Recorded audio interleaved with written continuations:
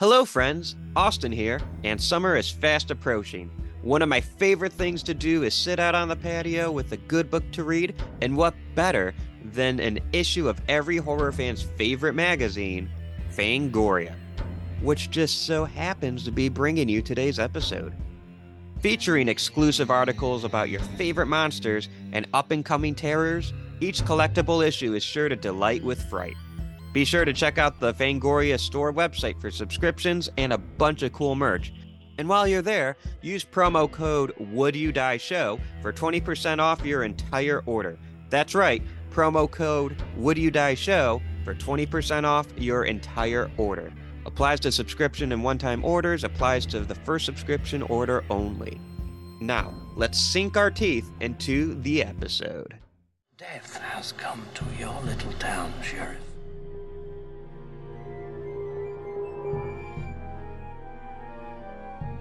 You're gonna need a bigger boat. Be my victim. You are all my children now.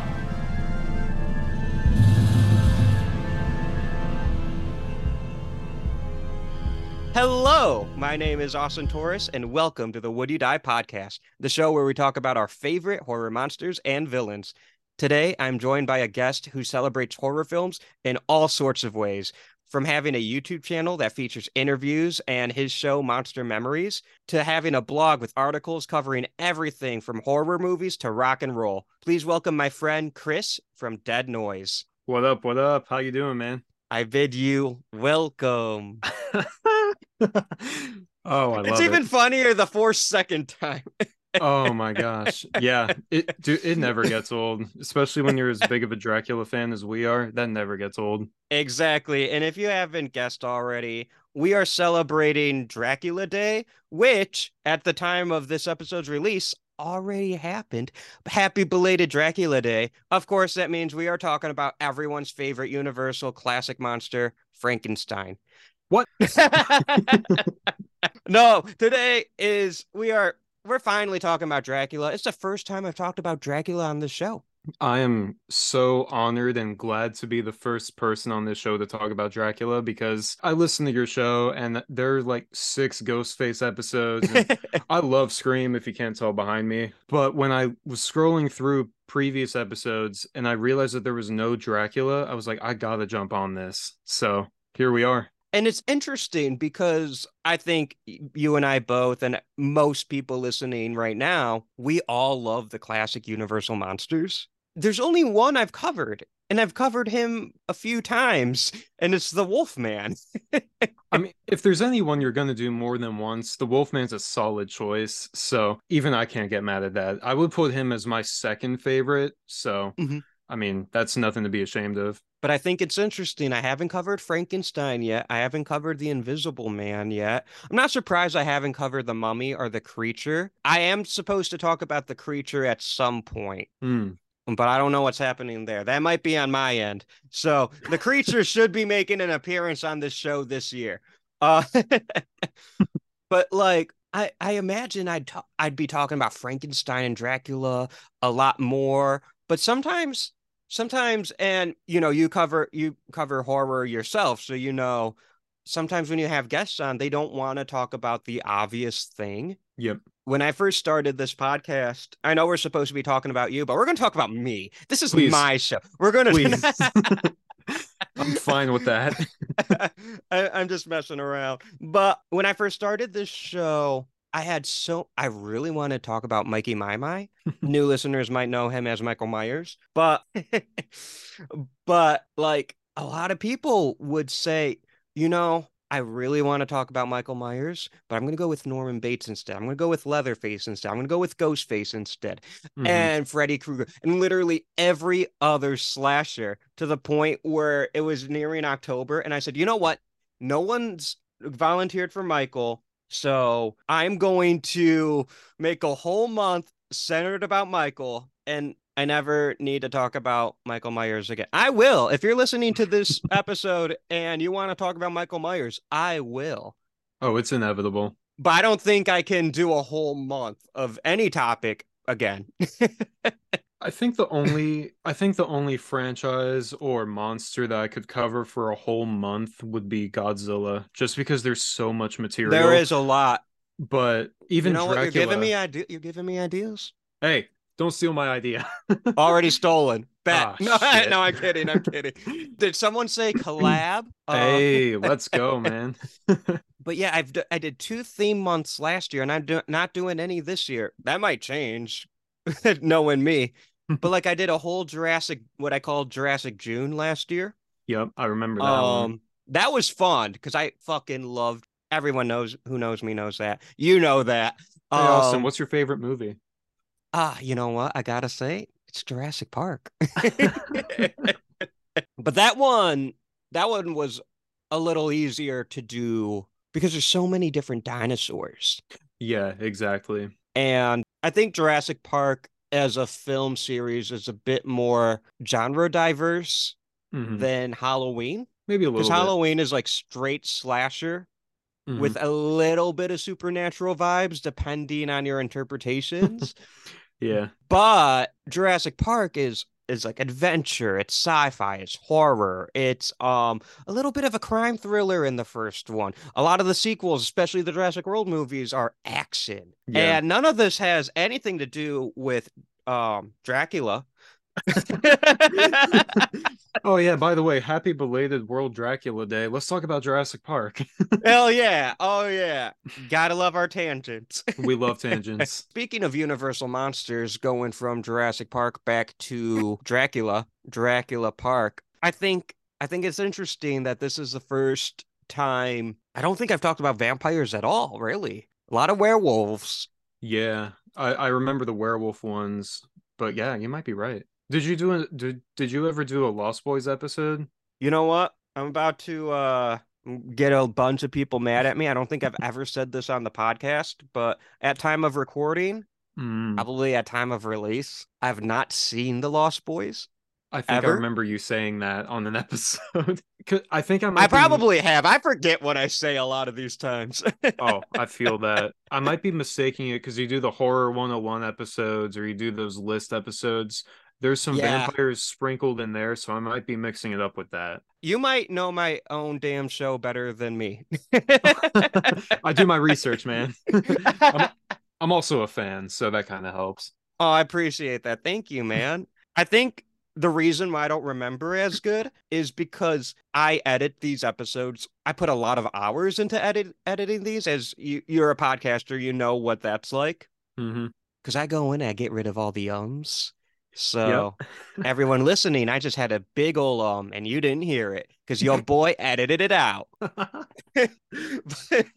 It's that movie But magic, son. exactly. Exactly. I'm about to unveil the curtain a little bit, expose the Wizard of Oz, if you will. Hey. Oh, I love my 30s movies. Don't get me wrong. But I do not I am a podcaster through and through now. I've put enough time and energy into it. I think I should consider myself a podcaster. I'm an unorthodox one. I fucking use Adobe Premiere Pro to edit every podcast. Yep. That is not an audio editing software. No, it is not. But I went to school for film studies. I'm a video editor. I did some freelance back in the day. I know it from school. And the homies who've been with me since day one knows Would You Die used to be a YouTube show. Yep, yep. So I know how to use a video editing software. I'm very comfortable with Premiere. I don't know how to use fucking what's it called? Sound Audition. Audition or the Audacity or Oh whatever my they're God. called. You know what I mean? Like I don't know how to use any of those. I know I how to use Premiere. Yeah, I used to record on Audition and then edit on Premiere. Nice. Didn't know what the heck I was doing with Audition, but it worked out for as long as it did. You, that and you know what? If it works, it works. We're recording off Exactly. Zoom right now. Hey, gotta love technology. I could easily make this a video podcast, but I won't, I and I'll think you'd tell you be. why. Oh, finish your thought. I'm sorry. I didn't mean to interrupt you. I forgot my thought. Go ahead. Guys, if you're listening, this is going to be one of the unhinged episodes. These low key are kind of my favorites. And don't get me wrong, I love every episode because I always have such a fun experience. Almost 70 episodes in, and I feel like I'm at I'm loving every week, you know. Every podcast episode I put out, I'm like, that was really fucking good. And they're all good for different reasons. But I do have a soft spot in my heart for the unhinged ones. The ones Don't where it's we like all? the ones where it's like I don't want to name out any names, but we, agree to talk about ginger snaps and we go off on a half hour at the end to form the Fuck Bigfoot Club. And it was the second time I did that. That was the second time I did that. So That was fuck one of my Bigfoot. favorite episodes, by the way. I love that one. That one was fun. Oh And my gosh. Shout out to Reem. yes, Reem, the best. But yeah, I love when we go a little unhinged. And if you're listening and you like the unhinged episodes, let me know. And if you don't, I'm sorry. Don't let me know that. It'll hurt my feelings. But yeah, Dracula. Dracula. What about Uh, it? Before we get into Dracula, I want to know a bit more about you. How old were you when you first got into the horror genre? That's a good question because there are a couple different ways I could answer it because if I could say straight up horror, it would probably be 7 or 8 years old. And when I first saw Jaws, I know yourself and a lot of people have that same experience with that same exact movie. That was probably it for me. But if you count the crossover with sci-fi and dinosaurs and Godzilla, then it would have been a couple years earlier than that, maybe 5 or 6. But even then, like Jaws scared the bejesus out of me. I didn't go swimming. I didn't do anything anymore. I couldn't sleep at night because I thought a shark was going to come out from under my bed. But but then I saw Little Shop of Horrors and Gremlins not too long after, maybe a year later, and I was so interested in the puppets. And Gremlins is a family horror movie, so that was really helpful in my getting into the genre. But in some ways, I think Dracula was my first introduction to where everything just clicked, and it was like, oh, this is horror. This is what the genre is about. This is what a movie monster is that isn't a radioactive reptile. It's like the more human side of horror, but still something inhumane, if that makes any sense. I don't know if what I just said makes sense, but No, no, no, I got you because you still get the monstrous, but you kind of examine how humanity can be monstrous, I guess. exactly. Where it's a little hard to look at the humanity watching Godzilla kick the shit out of Gigan. Well, it's like Jaws. I saw it when I was Yeah, 7 years old. I'm so fascinated with the shark and I'm scared out of my wits waiting for it to come back. 10, 15 years later, it's like, oh, the real monster in that movie is the mayor. Like, but I wouldn't have known that at 7 years old. But right. with Dracula, with it being a human likeness who actually does bad things and is the antagonist throughout the whole movie, it's like, oh, it all makes sense now. Exactly, because even with like Frankenstein, Frankenstein's not really a monster in the sense that he's evil. Hmm. Like the shark from Jaws is just a force of nature. Exactly. Dracula is a motherfucker. Oh, yeah. Yeah, that's the best way to put it. And it's funny. So like I think you can kind of put Mikey, my, Jason, Freddy, the big three slashers, and Hmm. then you can compare them to the big three of the Universal monsters, which I think everyone can consider the big three to be Dracula, Frankenstein, and the Wolfman. Yeah. I love the bride. I love the creature. I love the creature so much. The Invisible Man is amazing. Got to shout Hmm. out the Mummy. That being said, I think there is a big three to those, and Yeah. it is Dracula, Frankenstein, and the Wolfman. If you put the three slashers and the three classic monsters, I feel like each of those you can like kind of do there are three archetypes that each one kind of fit. So I'm trying to paint a word picture and I'm just kind of doodling. But take Mikey My, for example. Hmm. He's a force of nature. He is a manifestation of evil. If you're in his path, like he's just a force of nature, right? He's kind of like Jaws or the xenomorph. I Hmm. think you can kind of put him next to the Wolfman, where the Wolfman is not quite the same as Michael. So this is the most stretchy of my comparisons. But the Wolfman is a force of nature. Like, there's nothing tragic about Michael. Michael is the embodiment of evil. I Hmm. do not believe the Wolfman is, in the sense that Larry Talbot is a sympathetic character, Hmm. but he turns into a beast who is, I don't know about evil, but he is a force of nature. If you are in that wolf's path, he will tear you apart. He's a victim of circumstance, and I think the most, And the beast is like yeah, the force of nature. Yeah. and the way you could draw parallels to modern slashers, I think the Wolfman would be close to Jason Voorhees just because of he drowned, like he because the counselors weren't watching him. He didn't ask to come back as a manifestation or whatever. It just sort of happened. Well, That's how the movie magic goes. I'd argue that Frankenstein is the parallel to Jason, or That's at fair least a too. stronger parallel to Jason. And I think you're right. I think the Wolfman could, you can do those parallels to Jason and the Wolfman. I just think the Frankenstein Jason parallels are stronger, and I need, and to me, the Wolfman is the closest to Michael I could see that. out of the three classic monsters and out of the three slashers. Reason why I think Frankenstein is the closest to Jason is because you're right. Those are both sympathetic creatures. Jason didn't ask to drown and be ignored by its camp counselors and then, be revived a million times. He's just trying to honor his mommy. Exactly. The monster didn't ask to be created. He didn't Hmm. ask to be shunned by, and Jason has Frankensteinish vibes, especially in like Jason Lives or Jason X. Yep. So like, I mean, in Jason Lives, he gets brought back by lightning. Yeah, that's a good point. So, and then the clearest, the obvious, the whole thing that made me think of it is the Freddy Krueger Dracula Yep. comparison. It's too on the nose to be overlooked. And it's like it just goes as simple as Freddy Krueger's a motherfucker. Dracula's a motherfucker. Yep. They are mean and they like it.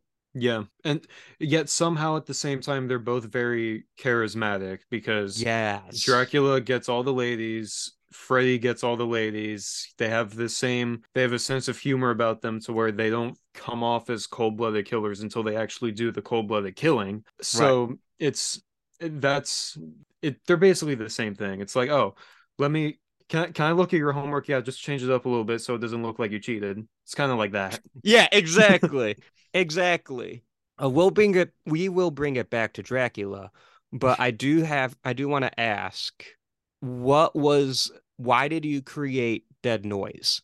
Oh man. I think it was a lot of it was just because I had such a passion for rock music and horror movies to where luckily the fan bases coincide very well. And I kind of just wanted to talk with more like-minded people. So it started just as a social media thing. And then I started to write about horror movies and music, and I would write about the concerts I went to. I would like write event recaps and have reactions to the movies I would see. And then it kind of just grew into what it is now. I do the show Monster Memories. I haven't done one in a while, but that's going to be changing very soon. But it came from a place of just wanting to interact and engage with more like-minded people and to see why, because we all have a story, like we all have a reason why this movie or this actor or this song or this album means as much as it does to us. So I think with all of the parallels between each person's story, whether it's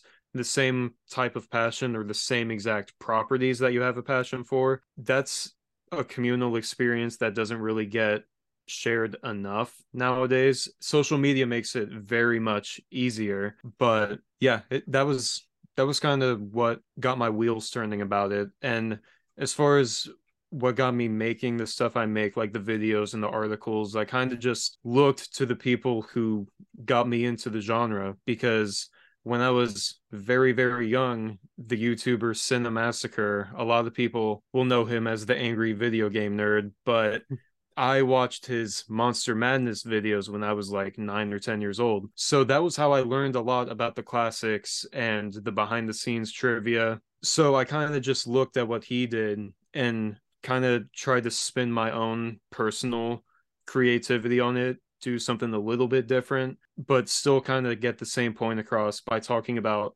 what makes this movie good and what makes it important personally as a fan. Because when it comes to critics and people who actually write for publications or are paid to go out to these events like film festivals and stuff like that, a lot of them don't really care about the stuff they write about. And you can tell who's interviewing who, like if they're a fan of the person or not, by the types of questions they ask. And I kind of wanted to lean into that by letting my fan side show, but also still having an educated perspective and approach that can still be taken seriously, but also to the point where I know my stuff and it's because I spent my life invested in it, reading about it, watching it. That's where the knowledge comes from. It doesn't come from an assignment from an employer.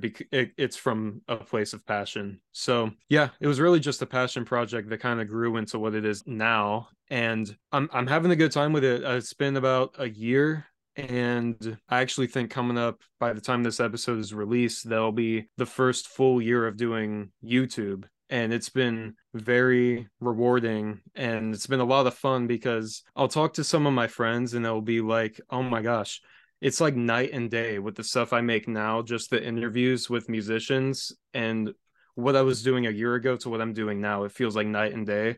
So getting to engage and interact with more people is always a lot of fun, but getting to see the personal improvement and the personal growth, that's another return on investment that I really enjoy. That's awesome, man. Congratulations, by the way, on a year. That's incredible. Thank you. That was a very long-winded answer, and I apologize for that. But No worries, man. No worries. If I don't like it, I'll edit it. Oh, no, I'm kidding. I'm please kidding. do. Make me No, sound no, no, smarter no. than I am. No, no, you said it very well. So we got to talk about rock and roll for a second. Oh man, let's do it. I'm gonna put you on the spot. What are your top 3 to 5 favorite bands as of today? As of today, Because bands, like your favorite bands change, your favorite movies change, not mine. But my favorite bands change. You know, my favorite songs or favorite video games. mhm. Like what you say today could be different tomorrow or different from an hour from now, and that's okay. But at this moment, what are your top 3 to 5 bands? I would say that my favorites, like my top 3 to 5 favorites, they're from a range of different eras of rock music, but Hell yeah. they're they're pretty solid. So I think it would be the same answer if you would ask me 3 months from now. It would probably be the same answer. So I'll try and rank them from 5 to 1, make this a little interesting. Number 5 would probably be, hold up, I gotta do math now. Hang on. Okay. Number 5 would be Rush because that was a band that my dad introduced me to at a very young age, and that's what got me. Not I really liked the music, but it got me into the genre as a whole.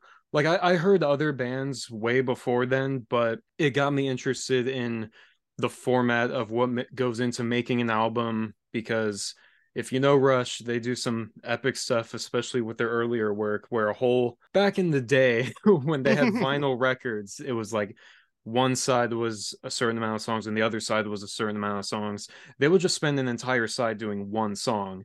And learning about the way that they would actually record and produce albums, it came from Rush and listening to them and hearing my dad talk about them. And along with live music, because I would watch concerts with him on TV when they would come on VH1 Classic back when that was still a channel. So there's a lot of sentimental value with that band in particular. And that's probably going to be a common trend as I go up through this list. But they were my favorite band for a very, very long time. But I've had to kind of come and accept that some other bands do take more of a personal resonance with me and not a priority, but I just find that I enjoy their music a little more just in different ways. So number 5 would be Rush. Number 4 would be AFI. They're kind of a punk alternative band. They've had all sorts of musical shifts throughout their career. They've been a hardcore punk band. They've been a straight up alternative rock, radio punk. Now they're just a regular alternative rock band, and I love everything they've ever done. And the singer has multiple side projects, and they're all amazing in different ways. But AFI was a very personally important band because aside from liking their music, the singer Davey Havoc made me kind of want to adopt the straight edge lifestyle, which I didn't know about what straight edge was until I heard AFI, and it's where you abstain from drugs and alcohol and stuff like that. Mhm. And I never had an interest in it anyway, but to kind of feel like I belong in a certain group of people who kind of have the same values, just in the punk community, in a place where, you know, it's sex, drugs, and rock and roll. The rebel against that was kind of really, I really liked feeling like a rebel against the rebels in a way. That's the best way I could explain it. So number 4 is AFI. Number 3 would be Alice Cooper. Yeah, you can't go wrong with Alice Cooper. I know he's a Detroit native like you are, Mhm. so I'm sure you know a lot about the rich history of Alice Cooper. I'm actually gonna see Alice Cooper for the first time this September. Oh my gosh, with Rob Zombie? Yes. Dude, I'm so And it's the jealous. second time I've ever seen Rob Zombie. Rob Zombie is the second band performer, not including like the Detroit Symphony Orchestra, a fucking marching band. Because we're music too. No, Yeah. but in terms of like popular music, Rob Zombie will be the second ever performer I've ever seen live twice. That's amazing. I've seen a bunch of bands and artists. There's only one other act that I've seen more than once. Mm. But I'll tell you them when I go over my top 5. Oh man, let's go. But yeah, I'm Um, excited. I'm excited to see Alice Cooper for the first time. oh dude, I understand. I'm still waiting to see him for the first time. So, and I don't know if you're like this, but if I know I'm going to be seeing somebody, I don't look at the set lists. But if I know I'm not going to see them, I kind of just look just for fun. Mm. This tour that Alice Cooper is on right now, it is just from a music perspective, it's probably the best he's done in a decade, maybe a decade and a half. It is so incredible because obviously he has the hits like School's Out, Poison, No More Mr. Nice Guy, but he's pulling stuff he's never played. He's pulling stuff he hasn't played in 30 years. So, but I am so happy for you that you get to experience that. That's going to be so much fun. I've had a bunch of near misses with seeing Alice Cooper. Me too. So, Me but too. I've got a God no willing, more, it's gonna happen. I've got a No More Mr. Nice Guy tour poster. I didn't even see him on that tour. Like, but he's number 3. That's, I mean, any given day he could be ranked higher, but his music means so much to me. I started listening to him at a very impressionable time in my life, and I'm so glad it was him and not somebody else.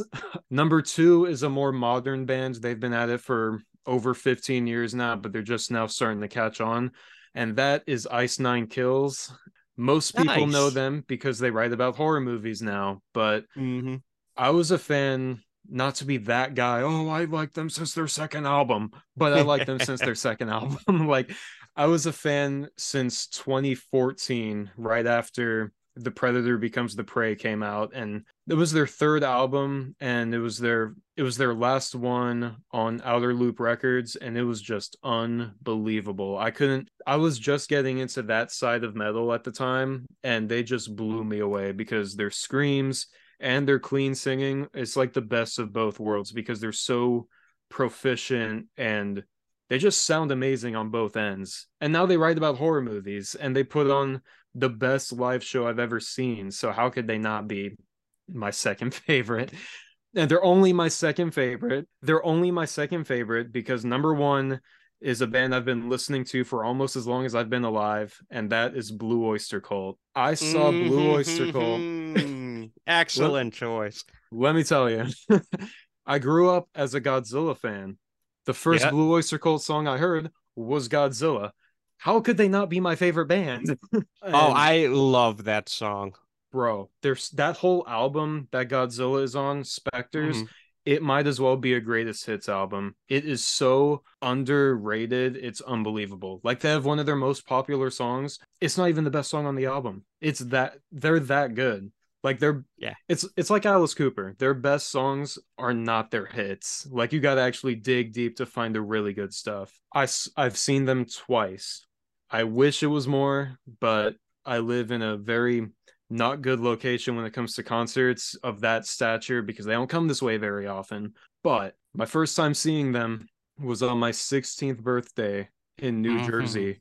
I skipped school to travel to New Jersey with my parents to see them on my 16th birthday. And that was the greatest way I could think of celebrating my birthday any year. Yeah. And then my second time, and at this moment, the last time, was in my hometown. Somehow they made it here. And I was in the very front row, right in front of Buck Dharma. I've got pictures on my phone I could send you after this. It Hell was, yeah. oh my God, it was such a great experience. I wasn't going to be at that show originally because there was another obligation that was going to happen.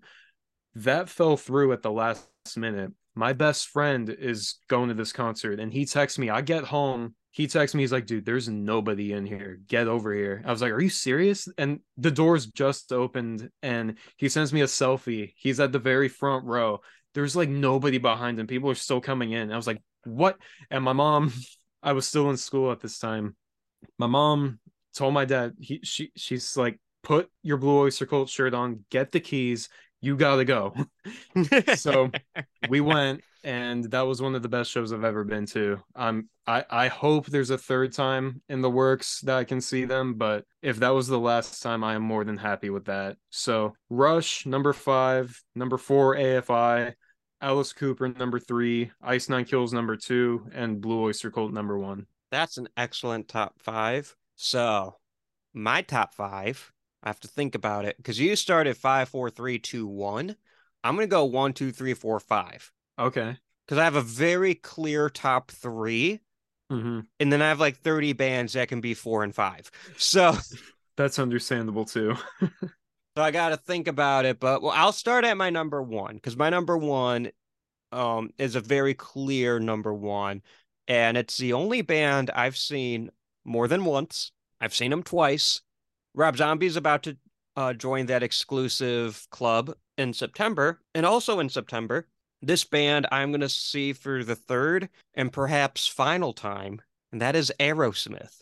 Why did I know you were going to say Aerosmith as soon as you said the final time?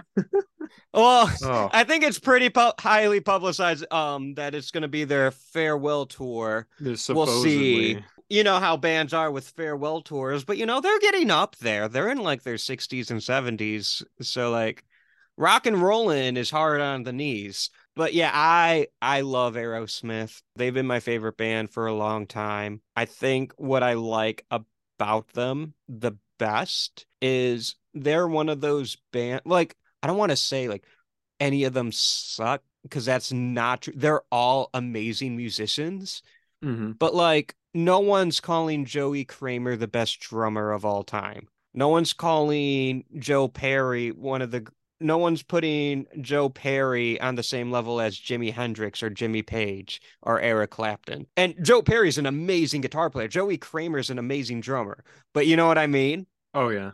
But the only one where it's like I kind of see that virtuosity, at least considered by other people, is Steven Tyler. Like a lot of Yeah. people say Steven Tyler is one of the greatest singers in rock, and yeah, I agree. I'm biased though, Yeah, but I'm not a big Aerosmith fan, but he's an amazing vocalist. I can't deny that.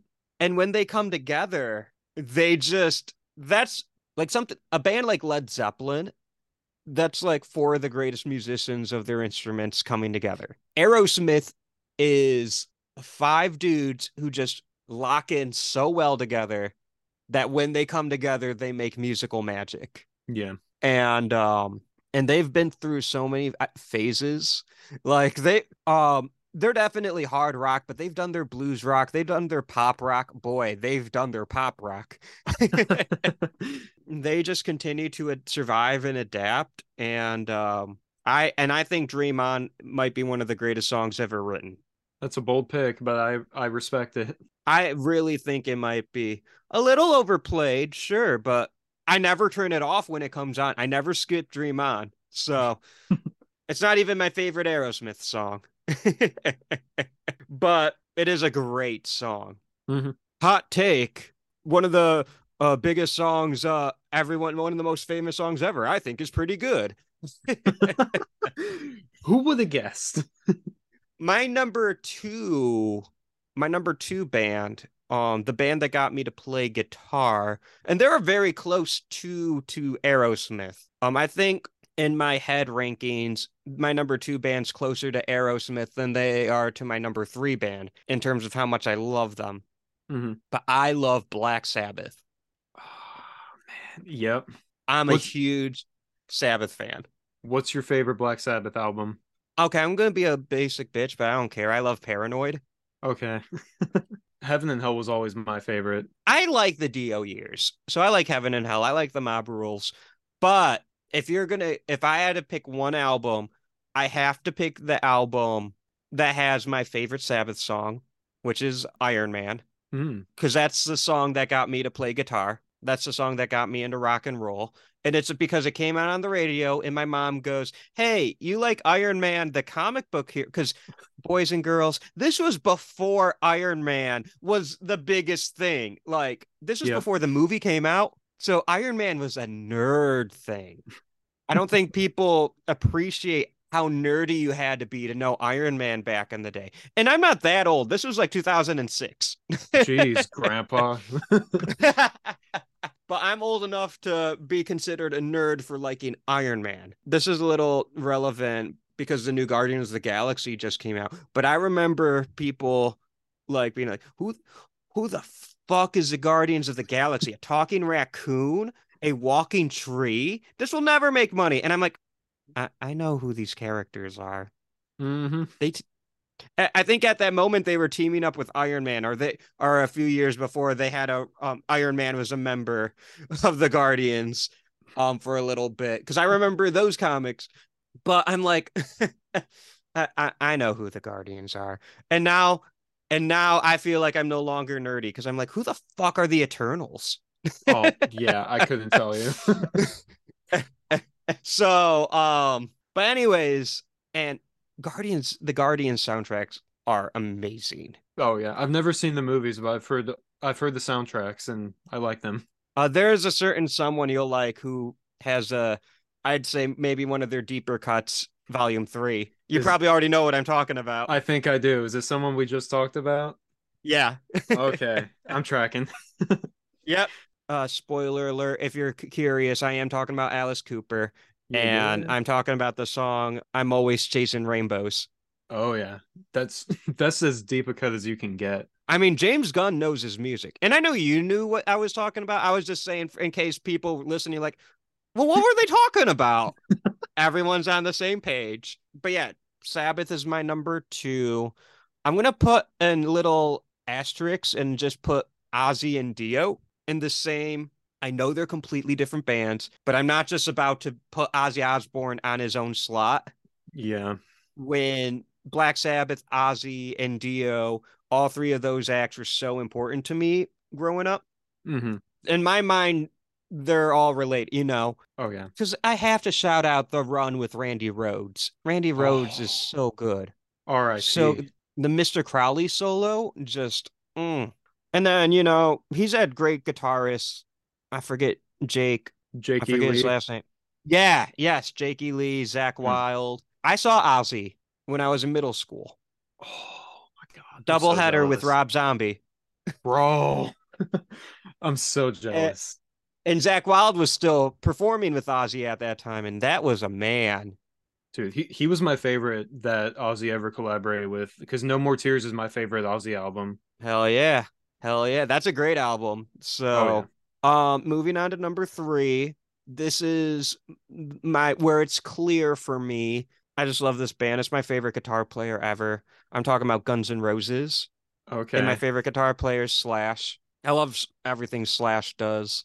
What can I say about Guns N' Roses? They're amazing. I mean, they're one of the biggest bands ever. Most people know them as a brand now more than the band. So like Yeah, that's true.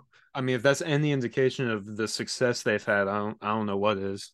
They just rock so hard though. Oh And yeah. like even their like mainstream hits, like Welcome to the Jungle, like that's a hard rock song if I ever heard one. Oh, for sure. But then you go into, like Mr. Brownstone, which is not like a deep cut by any means, but you know what I mean? That was just the first one I can think of. Four and five. Now this is where it kind of gets like I can pick from any 30 band, including Mhm. some that you picked. But I don't want to pick any that you picked already. Sorry, Blue Oyster Cult. Sorry, Alice Cooper. Share the love, man. I think for my fourth, today I'm gonna say it's Santana. Okay. I love Carlos Santana. He's one of my favorite guitar players. And then like the songs are just so good. Hmm. Like that band has been rocking hard since the 70s and they've done all kinds of music. Oh yeah. Their covers of Black Magic Woman and She's Not There or some of my I like those covers more than I like the originals. Same. And I think most people do. I think there's a lot of people that don't know Black Magic Woman's a cover. I was about to say, I'm wondering how many listeners of yours are going to be like, wait, that's a cover? What? Yeah. And then a lot of them are be like, what does this have to do with Dracula? We're getting there. We're getting there, folks. We're getting there. We're getting there. We're Oh, I testing got a your segue. loyalty. I got a segue. I can't wait to hear Um, it.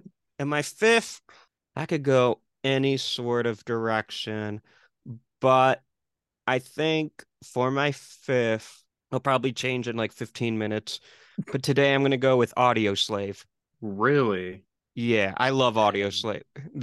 I love Tom Morello. I might as well kind of lump Rage in Hmm. because Audio Slave is basically Rage Against the Machine with Chris Cornell. Yeah. But there's such different bands, even though three-fourths of it is the same. Yeah, they're total opposites, but they're And equally I good. love Rage, don't get me wrong. I love Rage, but I don't know, something about Audio Slave I just been jamming to their first album. I mean, I jammed to it when it came out, but I'm still jamming. Like I've been jamming to it recently because I almost said Iron Maiden, which is a completely different band. Yeah, But I'm like, I yeah. already said Guns, I already said Sabbath. Hmm. They're up I there want for to me show too. I listened to a little bit more than just like that 80s stuff, which I don't get me. I love the 80s stuff, but Who doesn't? right? I like Paramore. Well, again, who doesn't? It's Yeah, who Paramore. doesn't? Like Like, I'm really coming out with the hot takes on rock and roll, oh guys. man, I love it. I started getting into Korn a little bit. Mm. I've never listened to Korn before, like recently, It but they're took me good. it took me a while to warm up to them too. Yeah, I've 'Cause been warming up to them and Slipknot, oh, which I never oh, got into them before this year. bro, Um, that's my territory right there. I love Slipknot. yeah, I don't know that much from Korn or Slipknot yet, but and I think it's because of Ice Nine Kills. I got into Mm. Ice Nine Kills recently because I am a fake fan who only likes them for their horror stuff. But Hey, I applaud you for that because their horror stuff is amazing. it is really good. It is really good. Any new I fans, welcome to the party. Like, oh my gosh, it's so good. I love Rock the Boat. Yeah, That bro. that breakdown in the middle. I am not even kidding you. When those last two albums came out, both Silver Scream albums came out, those are probably the most visceral reactions I've had to a new music release in my life. Even when Blue Oyster Cult dropped their first album in 21 years or 19 years, however long it's been, I had more of a reaction to those two Silver Scream albums because the way they merge my two favorite things, rock and horror, but also how deep they go with the Easter eggs and the references and the quotes and the musical motifs, everything they do, it's all spot on. And it's combine that with their already perfect musicianship.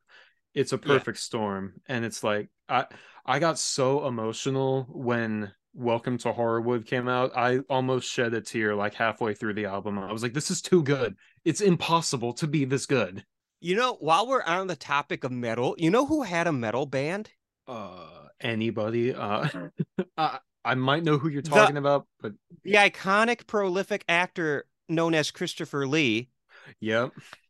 He has a metal band. His cover of My Way is so fucking good. Oh my God.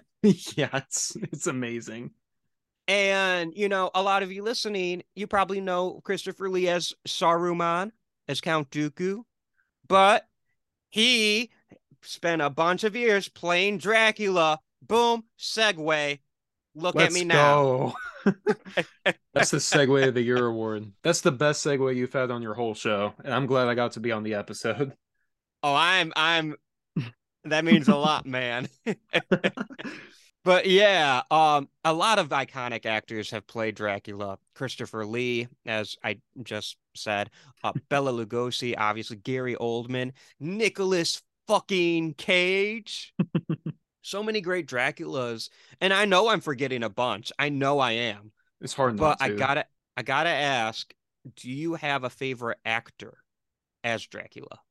I have a very obvious answer, and it's probably the most mainstream and basic, but it's got to be Bela Lugosi because if it's not Bela Lugosi, it's Gary Oldman, but it's Bela Lugosi. I can't put anybody above him. Like you see the poster behind me. There's a light covering it, but you see the poster behind me. Yeah, I I cannot put anybody above Bela Lugosi because when you think about a performance that transcends generations, that's it. Everybody, almost everybody, when they do a Dracula imitation, they imitate Bela Lugosi, and it's become synonymous with the character in a way that a lot of performances in horror and cinema in general, there hasn't been that much of an attribution between an actor and a character as far as their mannerisms, their gestures, their intonation.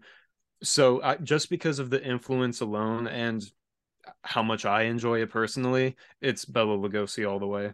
and that's fair. I think Dracula is one of those roles where I don't want to say there hasn't been any misses because I know a lot of people have played Dracula, but Yeah. like when you think of the top of that list, like the ones I just mentioned, even even though like Nicolas Cage is just played Dracula, and Renfield was fun. It wasn't Oh like yeah. my favorite movie or anything like that, but I liked it. I had a great time in the theater watching it. I'll buy it when it comes out on Blu-ray. Like it's a solid movie. Yep. Nicolas Cage, that's a really great performance. I was very impressed with what they did with his character, but at the same time, I had a very hard time taking it seriously. Number one, because it's a very comedic movie at its core. So Yeah, he played it's into not that trying to very, be taken. no, Yeah, not at all. and But he he did it, definitely played into the camp. yes. And he was serious when he had to be, he was funny when he had to be. That was all great. My issue was it felt like I was just looking at 2012 Marilyn Manson. So I really couldn't take it seriously. It was very difficult Hmm. for me. But I mean, I had a good time with Renfield, but I don't know how I would rank Nicolas Cage's performance just because it's such a stark contrast to the way I view the films. Like when I think of Dracula, I think of the Todd Browning film, I think of Gary Oldman's performance. Those are very serious and some a little dark Yeah, if you're looking at Gary Oldman, very dark. So when it's so comedic like Renfield, I have a hard time ranking it and putting it in the greater realm of Dracula performances. I think what helps me is when I watch Renfield, I kind of was thinking of Abbott and Costello. That's fair too. And, Bela Lugosi was a part of those, Hmm. and I got those vibes, ironically, when Renfield was homaging the original Dracula and they were recreating shots. I loved that. Oh yeah, that was my favorite part of the whole movie. Yeah. My favorite part of the movie was when Nicolas Cage was on screen. That's fair too. Because I think I would have loved to see what he did in a more serious movie. Yeah. At the same time, I'm really happy with what we got. I Hmm. think the people who made Renfield should pat themselves on the back. I think it was a hard ask, Yeah, that's but they went up to the plate and they knocked it out of the park, I think. yeah, I had a better time with it than I thought I would because Yeah. when the film first got announced, the typical gatekeeper part of me was like, no, you can't remake this, blah blah blah blah blah blah blah. Even if it was like a prequel or a requel, I didn't know what they were trying to do. But I saw Renfield, and I remember all the failed attempts they had at reviving the Universal monsters. I'm like, really, you're gonna do this shit again? Thankfully, it's not like that. And Yeah. I was almost more glad that they took the comedic approach because if they would have done another serious Universal monsters revival attempt, I probably would have despised it. But they kind of played into the what we do in the shadows vibe, and Yeah. that's something I can vibe with all day long. And I appreciate that Universal is just kind of focusing on standalone Yes. movies off of those properties, because like Lee Winnell's Invisible Man, I think is one of the best films of the decade. I'll always remember it as the last film I saw in theaters before the pandemic. It was the first one I saw on DVD after the pandemic. It was the last movie I saw in theaters, and the first movie I saw when I made my triumphant return to theaters was Godzilla versus Kong. So Me too. those are super important because I'm sorry. I was very good. I stayed home. I wore my mask.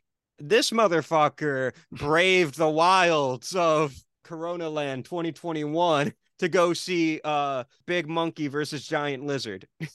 How could you not? Like I did the Yeah. same exact thing. I can't blame you. I mean, we are, as as everyone listening heard multiple times this episode, we are true Godzilla fans.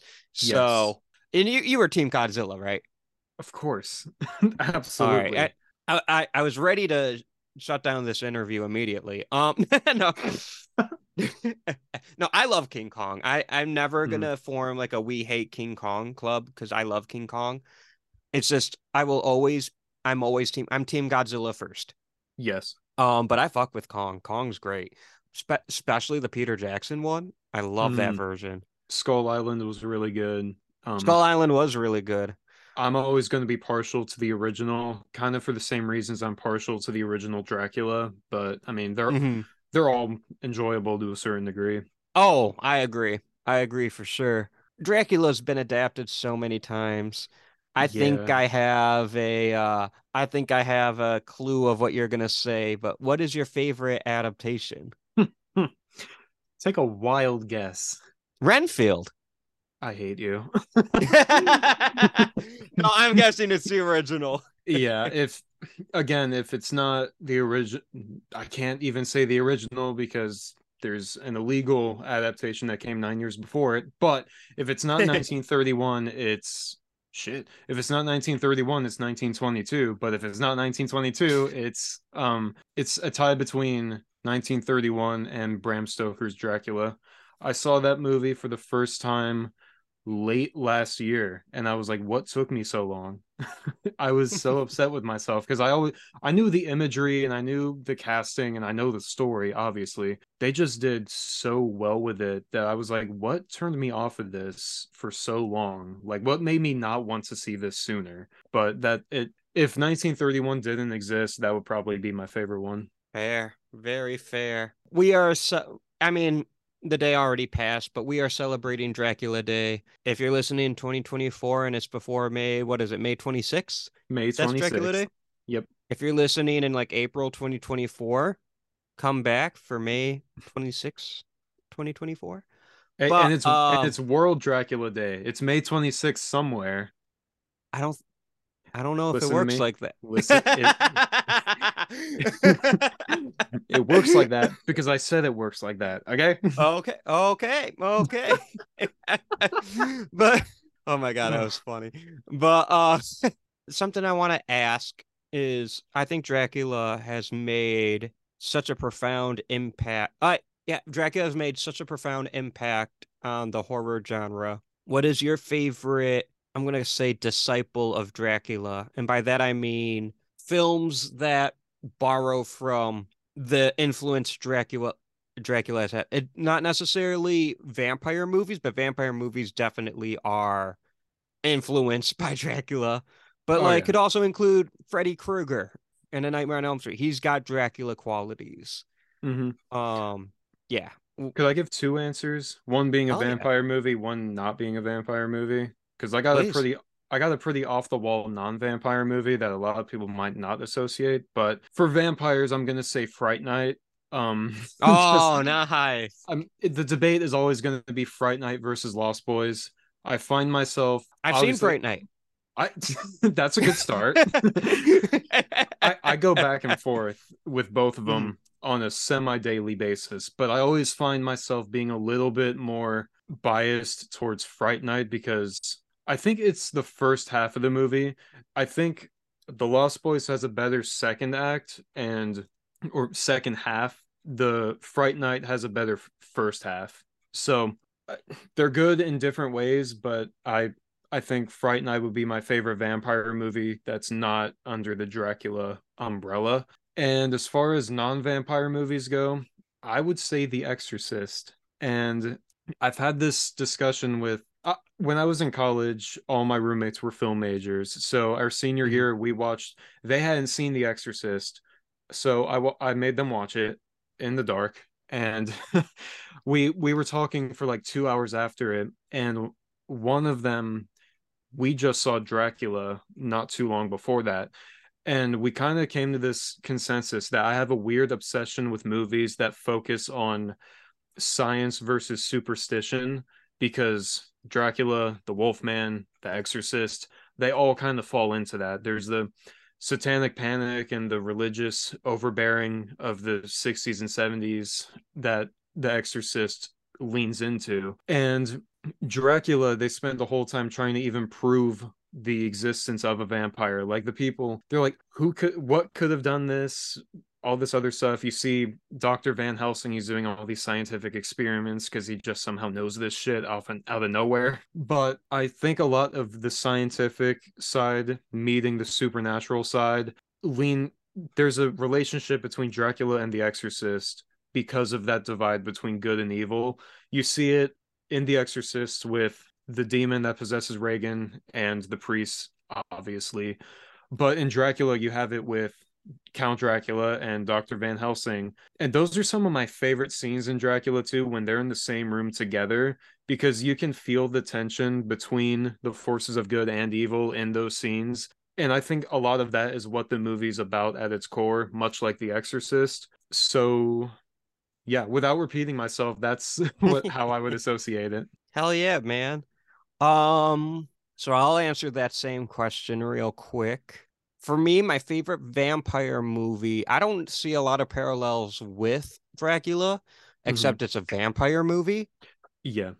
But my favorite's From Dusk Till Dawn. Ooh, that's a good one. I love Robert Rodriguez, and I think that's such a fun monster movie. Selma Hayek is in that. Tom Savini. Selma Hayek. Selma Hayek. No, it's a great cast. It's Selma Hayek. Instead of- Hey, yes. is Salma Hayek in that movie? Yes. Oh my I've gosh. wanted to talk about Selma all day. No. Um, yeah, Selma Hayek, Danny Trejo, Harvey Keitel, George Clooney in one of my favorite roles of his, Juliette Lewis, Cheech Marin. Like, it's a great Tom Savini, like you said. Can't forget Selma Hayek. But no, it's an excellent cast. Fun script by Quentin Tarantino. Kind of a fucked up script, especially Just a in the little bit. first half. But I don't know what went down, but I guess Tarantino, Rodriguez, they were like, hey, let's make the one one of the most badass movies ever made, and then they did. That's such a flex too, to just be like, oh, we're gonna make this movie just because we feel like it and it's gonna do amazing, and Yeah. then it does. Like, And then it's like, you know what? Yeah, we'll start it off as like a crime hostage thriller. But you know what's gonna spice things up? Vampires. vampires make everything better. It's just like werewolves. And then when you have And them in the it's same movie, oh my god, forget about it. and when there's no indication that this is going to be a vampire movie until like halfway through, it's Yeah. kind of like Predator, where except for the opening shot of Predator, which is a spaceship heading towards Earth, the first like 30 or so minutes of Predators just a great by the numbers 80s action movie full of testosterone. And then halfway through, it turns into a sci-fi slasher. You can't get better than that. And I love movies that do that. My favorite Dracula inspired non-vampire movie, I'm going to have to go with Candyman. I like that. I like that a lot.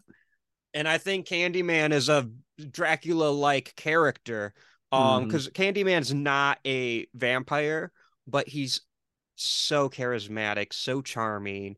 Yep. There's that kind of like long lost love vibe. Like it was always you, Helen.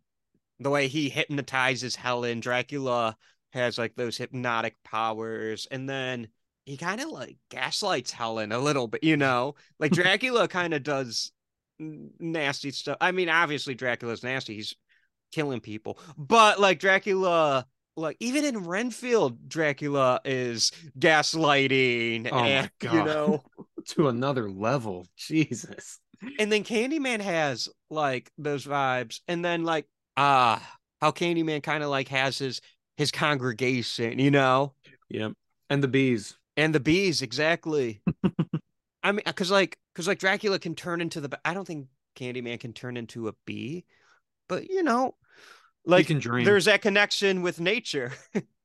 Perfect. So, and it's their legend that that looms large at the end of the day. Oh yeah. So, that was my plot to finally talk about Candyman because I love Candyman and no one's I've not had the opportunity to talk about Candyman yet. So if you're listening, you want to talk about Candyman, let me know. But that's also one of those topics where because of the super heavy subject matter that Candyman deals with like gentrification, police brutality, Yep. systemic racism. That's not a topic everyone wants to talk about, and I completely get it. It's fair. But I think bringing that kind of to segue back to something we talked about earlier, speaking of Mhm. Candyman and the more modern side of horror, I think it's an interesting parallel, like the way we were talking about Dracula, Frankenstein, and the Wolfman, Freddy, Jason, and Michael Myers. I feel like a lot of people nowadays appreciate the classics and they appreciate the Yeah. Universal monsters, but a lot of people seem to not realize how influential those films are. They just know the characters, which I mean, great. If you know the characters, that's fantastic. But I feel like everybody, as a baseline, they need to see the movies to understand, not to understand the genre, but just to just know where it came from. Because without those movies, you wouldn't have Scream or Nightmare on Elm Street or Halloween. But a lot of the people are talking about nowadays, they're like, oh yeah, that's a classic. And they're talking about like Halloween and the slashers when we were growing up. And it's like, oh yeah, those are the more, they were a couple decades old, but it still felt more modern, maybe because they were Yeah. remaking them so much. But now it feels like they're talking about those movies like we would talk about the Universal movies. And it's like, wow, to kind of see it come full circle in a way, to be around while that's happening with these big properties, it's kind of it's interesting to say the Well, least. we're also starting to reach a point where we are considering Scream a classic, Yeah, which it is. that's That's trippy 20 too. it's a 25-year-old movie. Saw is approaching that level. The Ring, these are movies that have turned 20 or are turning 20. So, no, I get what you're saying, but like we're getting old, man. You're getting old. How dare you? I bid thee unwelcome.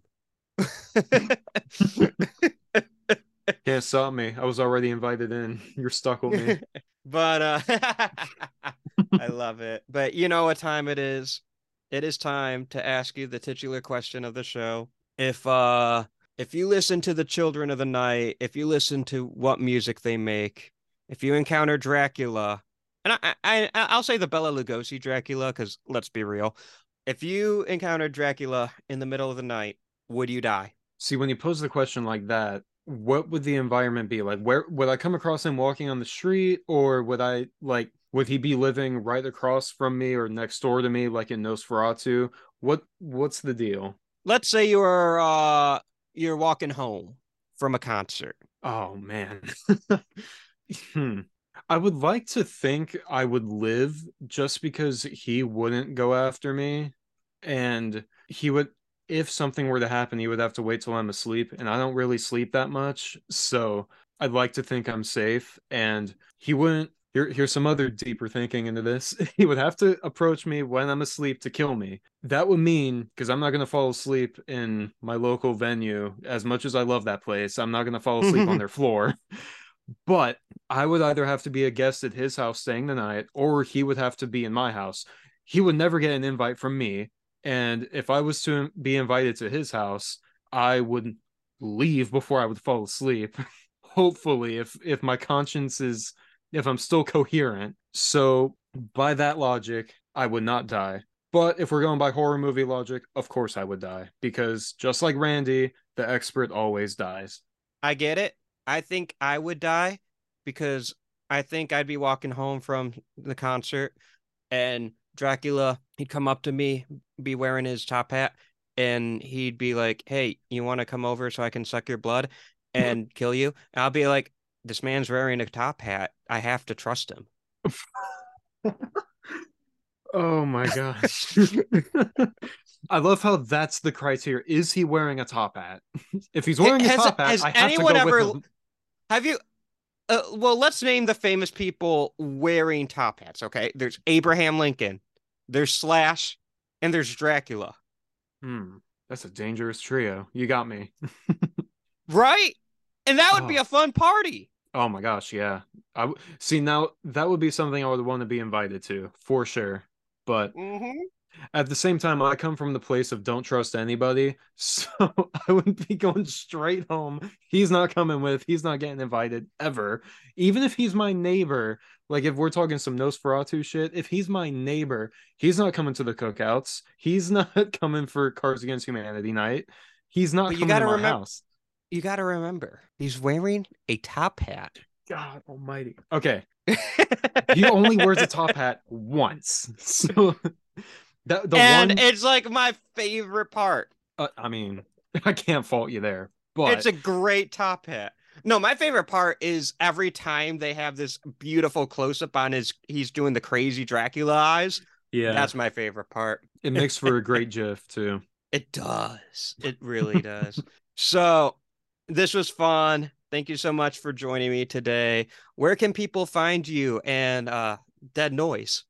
Oh man, if you want to keep up with my takes on horror movies and rock music, if you enjoyed this conversation, first of all, thank you. You can keep up with my articles whenever I write them at deadnoise.substack.com.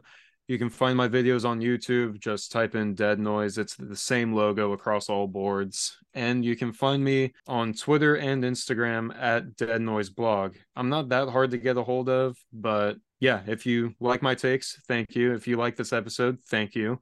Austin, thank you for having me on. This was so much fun. Of course, I love to celebrate World Dracula Day, and it's nice to do it with another like-minded horror fan. So yeah, this was great. And yeah, that's where you can find me. Excellent, man. This was a blast. Thank you so much for joining me. Thank you. Thank you for listening to today's episode. Thanks again to Chris for celebrating World Dracula Day with me. It definitely didn't suck. Okay, that pun was a reach. You can't win them all. A reminder, I just became an affiliate for Fangoria, one of the premier brands in horror. I definitely recommend checking out their magazine and even subscribing. And if you decide to do that, don't forget to use the promo code WouldyouDieShow for 20% off your entire order. The store link and promo code will be in the show notes below. Another reminder, if you like my show and want even more Would You Die goodness, feel free to sign up for my Patreon. Bonus episodes, movie commentaries, and much, much more at $5, $10, and $20 a month. Check out my page now and you can sign up for a free trial on the $5 and $10 tiers to see if you like the bonus content. Any support you can give would be greatly appreciated. Also, I have a big announcement, but that'll be on next week's episode, so stay tuned. On this segment of I Know What You Watched Last Week, in which I tell you about the horror films I've watched last week, I watched VHS, VHS 94, VHS 99, and I Know What You Did Last Summer. I know there's a VHS 2 and a VHS Viral, but I didn't watch those. I only watched the 3 I mentioned. I tried watching the first VHS about 10 years ago when I was in college. Me and one of my buddies from MSU, shout out Adam, we wanted to watch something scary and fucked up, so we decided to put on VHS because we heard good things about it. And as someone who's not quite a big fan of found footage, we turned it off. Well, I turned it off 10 minutes in because it kind of did some stuff I wasn't into, wasn't feeling it. I believe we put on Rosemary's Baby instead, which is also a fucked up movie, but a little classier. I haven't touched VHS since then, but I've heard good things about the franchise. So I'm like, you know what? Maybe I'll give it another go, especially because I know what to expect in the first 10 minutes. There's just some kind of sleazy stuff in that first 10 minutes, which at the time I wasn't into. I'm still not into, but now I know it's coming. So I checked it out again, and you know, it's fun. It's a solid movie. VHS 94, VHS 99, I think are actually a little more fun. But yeah, what I like about this series is it's a real showcase of the filmmaking talent we have in the horror genre. If you look at that original VHS, you see segments from Adam Wingard, who went on to do You're Next, The Guest, and a little ditty called Godzilla vs. Kong. David Bruckner did a segment in that, which he's known for doing The Ritual, The Night House, and the new Hellraiser. And Radio Silence has a segment, which you might know they did Ready or Not and the 2 new Scream films. Plus VHS 94 and VHS 99 has a lot of up-and-coming amazing talent, from Chloe Okuno, who did Watcher, Maggie Levin, who's been writing a lot of stuff, and Joe and Vanessa Winters, which their segment was great. I'm excited to see what they do next. There's a lot of talent in the VHS anthology world, and I think they're a cool franchise just because of that. Even if I don't really care for all the segments, that's the beauty of anthologies. There's got to be something for everyone. Unless you don't like found footage, in which case it's a little tougher of a film to deal with. And I watched I Know What You Did Last Summer, which means it's officially summer. What to say? It's a fun movie. Everything about it's fun. Definitely a favorite of mine to rewatch because it's a great cast with fun characters, a fun mystery. Gets a little over the top at times, but I think that's part of its charm. So, also, I Know What You Did Last Summer. Perfect double feature with Jaws. If you want a fun 4th of July horror double feature, Jaws and I Know What You Did Last Summer. They go perfectly together. You can find the show's social media on Twitter, Facebook, and Instagram at Would You Die Show. Also now you can follow me on TikTok at Would You Die Podcast, where it's become mostly shit posts of Gizmo dancing to random music I find. You can find the Would You Die YouTube show on the 3 Wise Men Media YouTube channel, where you can also find professional wrestling, trailer reviews, and much, much more. The music you hear in the beginning and end of each episode is composed by my friend Josie Palmer. Next week is a truly special episode. Alumni and fans of Michigan State University, you'll want to stay tuned. Until next time, I'm Austin Torres. Try not to die.